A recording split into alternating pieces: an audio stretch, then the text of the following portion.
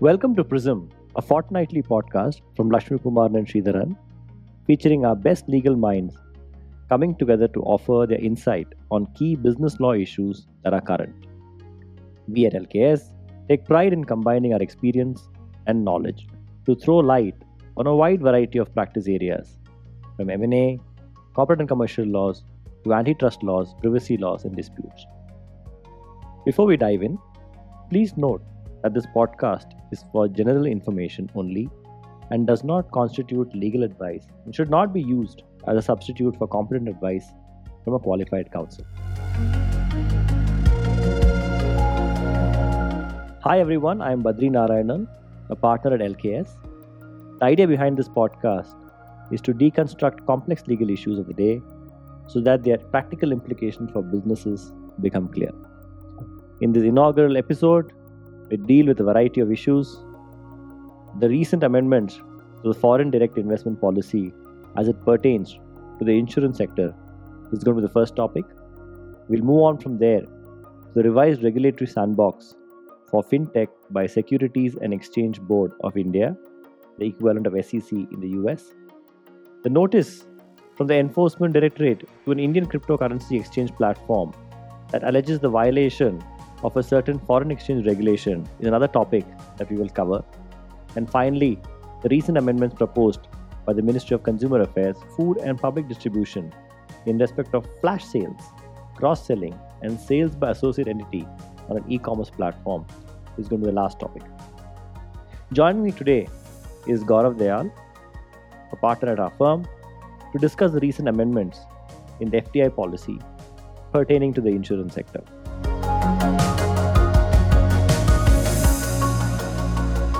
Welcome, Gaurav. What is the update regarding FDI in insurance sector, Gaurav? Could you throw some light on that, please? Thanks, Badri. Hello, everyone.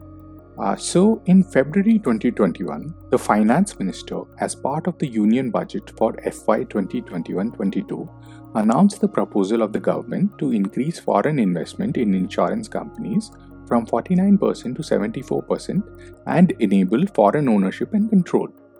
To give effect to the proposal for increase in cap of foreign investment to 74%, the Insurance Act of 1938 was initially amended. Thereafter, the foreign investment rules under the Insurance Act were amended sometime in May 2021. These changes give the foreign partner the right to appoint a majority of directors, control the management, and the policy decisions taken. More recently, on 14 June 2021, the government released the Press Note 2. This press note seeks to amend the consolidated FDI policy to reflect the revised caps for foreign investment in insurance companies in India to 74% under the automatic route. However, these amendments by the press note will be made effective separately, and such a notification is expected to be issued fairly quickly.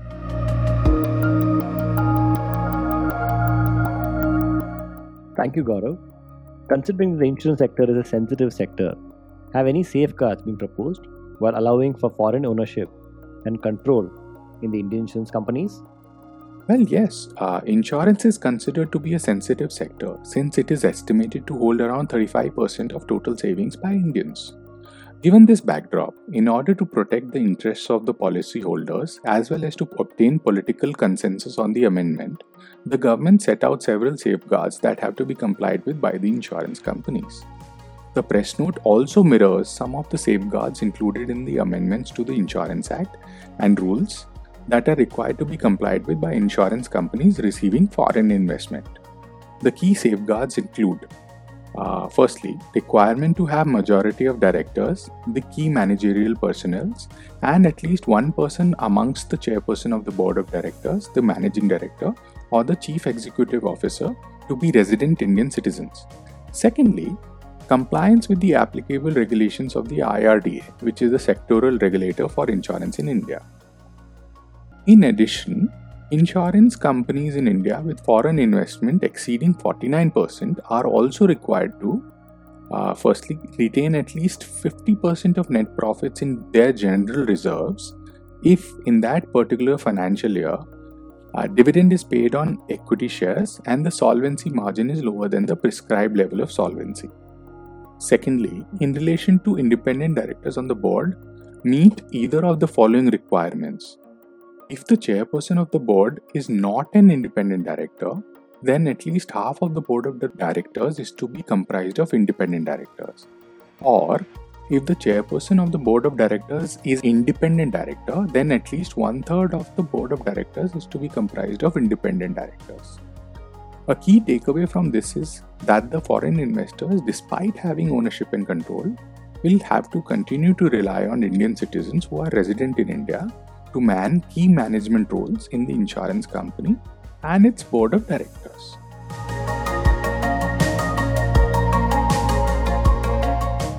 Very interesting, Gaurav. How do you foresee changes to the current market scenario following this amendment? Yes, absolutely. The changes are expected to see increased activity in the sector in the long run. The policy change also opens up opportunities for Indian partners to exit or bring down their stake in the insurance sector. A higher FDI limit will also help the insurance companies access to foreign capital to meet their growth requirements, since insurance is a capital intensive business. Insurance penetration currently stands at around 3.7% of the GDP, which is quite low compared to the global average. Increased foreign investment by global players is expected to bring in global best practices, besides helping lower the cost of products due to greater competition and greater penetration. Industry insiders also point that foreign ownership and control will also incentivize the foreign partner to bring its expertise, innovation, and technical know-how to the Indian insurance sector.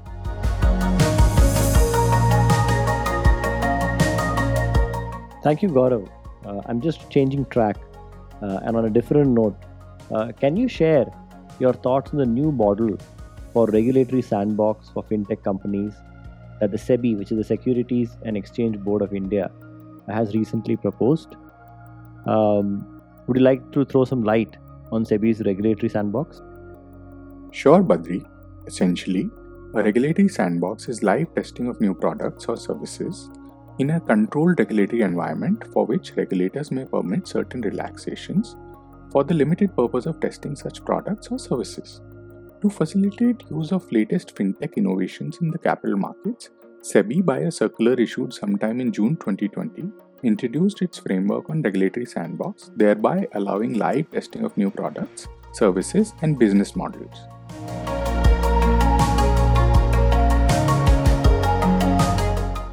Very interesting. So, what changes has SEBI come out with now? Basically, SEBI has introduced a two-stage testing criteria. During stage 1 testing, the applicant is to use a limited and identified set of users, whereas during the stage 2 testing, the applicant is permitted to test with larger set of identified users. The users for both stages are required to provide their positive consent, including their understanding of the risks of using the solution. The eligibility criteria for stage 1 includes a genuine need to test, a genuine need for relaxation in certain regulations, potential benefits to users, along with safeguards to mitigate potential risks. For an applicant to be eligible for stage 2, it has to demonstrate adequate progress, present users' feedback, and also present the intention and ability to deploy the solution on a broader scale. Importantly, it has been clarified that the applicant should be an entity registered with SEBI. Such entity may apply on its own or in partnership with any other entity. In either scenario, the registered market participant will be treated as the principal applicant and be solely responsible for all aspects of participation in the regulatory sandbox. An applicant will be eligible for stage 2 only after completing a minimum of 90 days in the regulatory sandbox. The total duration of the sandbox testing stage, including stage 1 and stage 2, will be a maximum of 12 months and extendable upon request of the applicant and approved by SEBI. In addition to the eligibility criteria, the applicant is also required to submit an exit strategy which is applicable during successful testing, as well as a withdrawal strategy which is applicable during unsuccessful testing. 。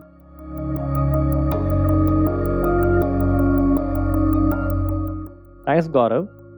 Just to conclude, what are your views on the regulatory overview which is brought in by the regulatory sandboxes? Well, the key challenge for a regulator in current times is to create an ecosystem fostering innovation, while also balancing issues relating to customer protection, data security, and privacy. Increased regulation could hamper innovation, which is a key attribute of fintech, and it can also end up driving operational costs. However, regulatory coherence will support growth of the fintech sector in the long run and also help in gaining customer trust, which is a key factor in attracting more capital. To that extent, usage of regulatory sandboxes by the regulator is seen to be a step in the right direction to drive innovation and encourage increased adoption of financial technologies.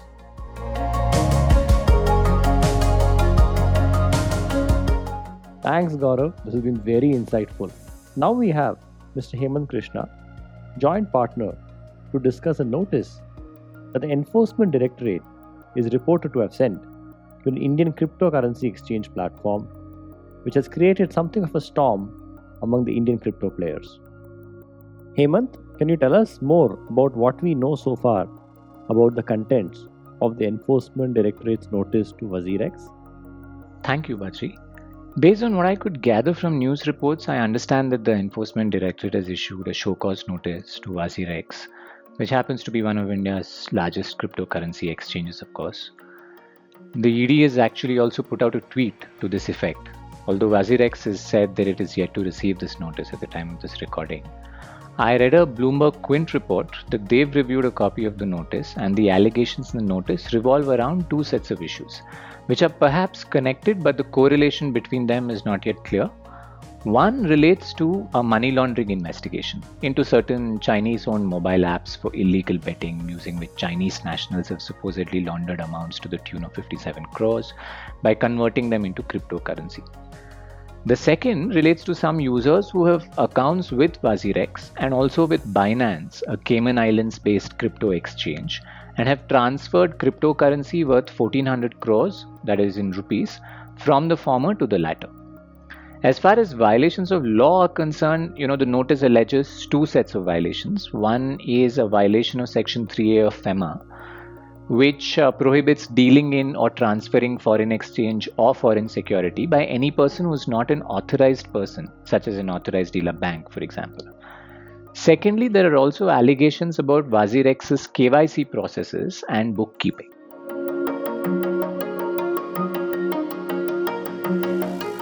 Interesting.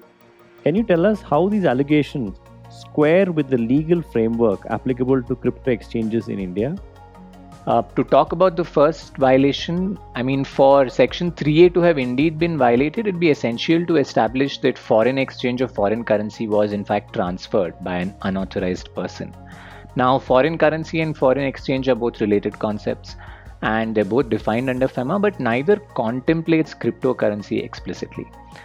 And this is important. In fact, from time to time, questions have been asked about whether cryptocurrency should be considered a prepaid payment instrument under the Payment System and Settlements Act, or goods, or even security under the Securities Contracts Regulation Act. And each of these would have their own implications in the Indian context. So it's possible to make arguments in support of some of these, but no one can be certain about how the regulators and the courts will view these arguments ultimately. At the same time, even the charges against WazirX of not following KYC norms are somewhat fuzzy because crypto exchanges are currently not regulated in India, and there are no explicit KYC procedures that they're required to follow, since KYC norms in India are prescribed by sectoral regulators like RBI and SEBI for entities which are actually regulated by them. It's a different matter that in fact, most established crypto players in India voluntarily implement certain KYC processes for their account holders. That's to follow a better safe than sorry kind of approach.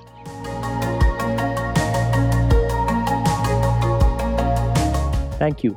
As someone who watches this space closely, what do you think is in store in terms of regulations in the near future for crypto players?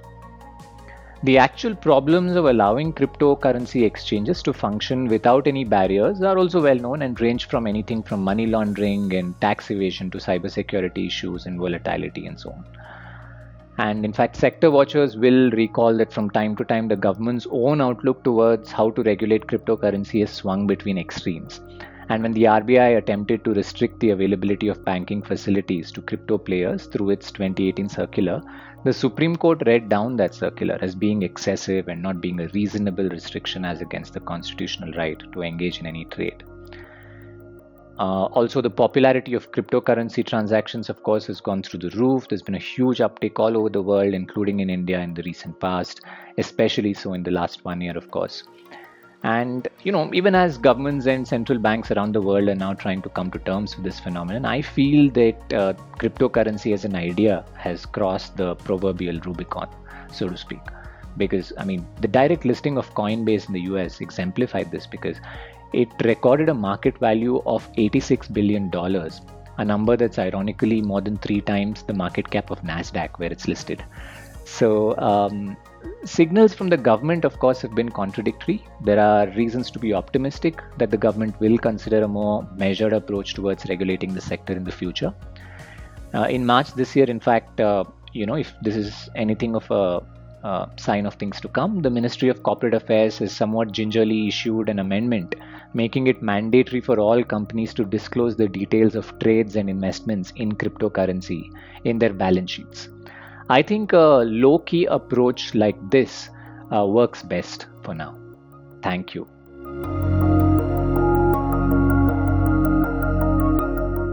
Thanks, Hemant, for this valuable insight. This really means that we will have to wait and see how this matter unfolds, since there is no concrete framework for regulating cryptocurrency-related activities in India just yet.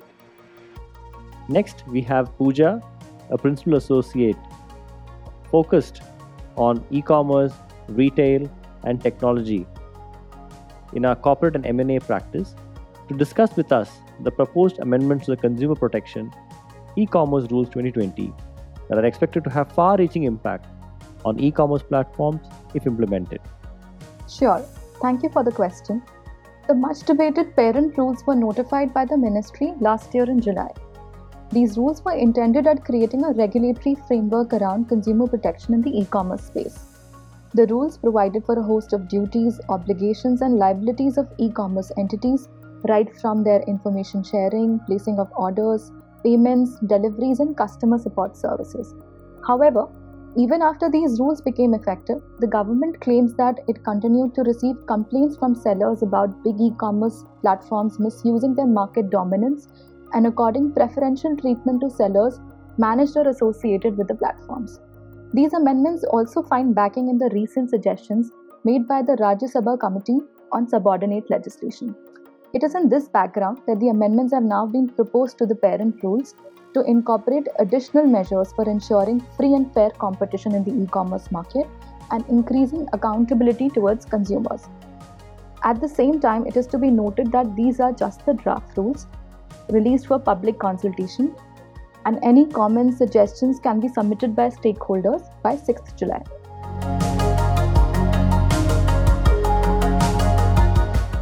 Excellent. Can you point out some of the key changes that have been proposed which may impact players in the e-commerce space?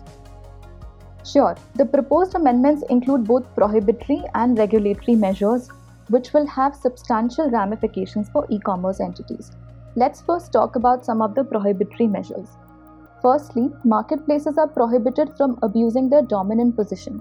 Now, what will amount to abuse of dominant position by a marketplace entity will be ascertained basis the principles laid down under the Competition Act. This means that in addition to competition law issues already faced by e-commerce entities recently, companies will also have to look at potential disputes and implications that may arise under the Consumer Protection Law. Let's look at the second measure. Flash sales, which benefit a certain set of sellers managed by the e-commerce entities, are now banned. This again can be broadly interpreted to encompass a wide variety of exclusivity agreements between sellers and platforms. However, the ministry has clarified that the intention is not to ban conventional flash sales, but target only those sales which limit consumer choices, increase prices, and prevent a level playing field for sellers.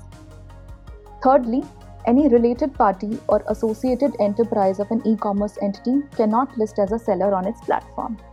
Now, this concept is familiar to entities with foreign direct investment in them. However, for entities with no foreign investment, this is a fairly new restriction. It also appears that the restrictions attached to e-commerce under the FDI policy are gradually being built into the consumer protection laws as a means of dual enforcement of such restrictions. Next, let's talk about some key regulatory measures under the draft rules. Firstly, any entity undertaking cross-selling would now be required to make disclosures to consumers about their data procurement and data sharing associated with such cross-selling. Secondly, logistics and fulfillment service providers will also have to make disclosures about any preferential treatment accorded to sellers. This means that the commercial terms between the parties will now be there for the consumers to see on the platform.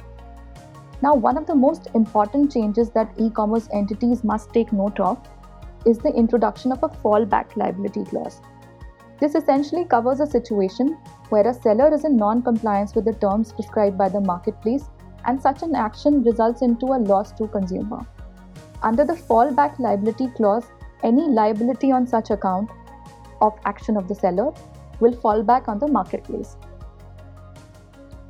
Now, it may be argued that the concept of fallback liability goes against the very essence of operating a marketplace. But at the same time, it is also important to note that this amendment has its genesis in ensuring maximum consumer protection. Therefore, any challenge to such clause will have to be read with the legislative intention behind the amendment. Thank you, Pooja. What's the general industry feedback about these proposed amendments? Can you throw some light? And also, can you summarize what is the impact of these proposed amendments on the industry in general? If you could throw some light on this. The draft rules are being viewed by some key players as a regulatory overreach by the government. This is because while the principal legislation is the Consumer Protection Act, the amendments are looking to cover the operations of an e-commerce entity, including its internal structuring and contractual terms with sellers and other stakeholders dealing with logistics and data analytics. It is also argued that these changes are better placed in a separate e-commerce policy that is already under discussions or the existing foreign direct investment policy of India. Having said that, it is to be noted that the draft rules, if implemented, can attract substantial liability for e-commerce entities, both in terms of increased compliance burden as well as financial burden. It is thus important that e-commerce companies analyze the implications of the draft rules on their businesses.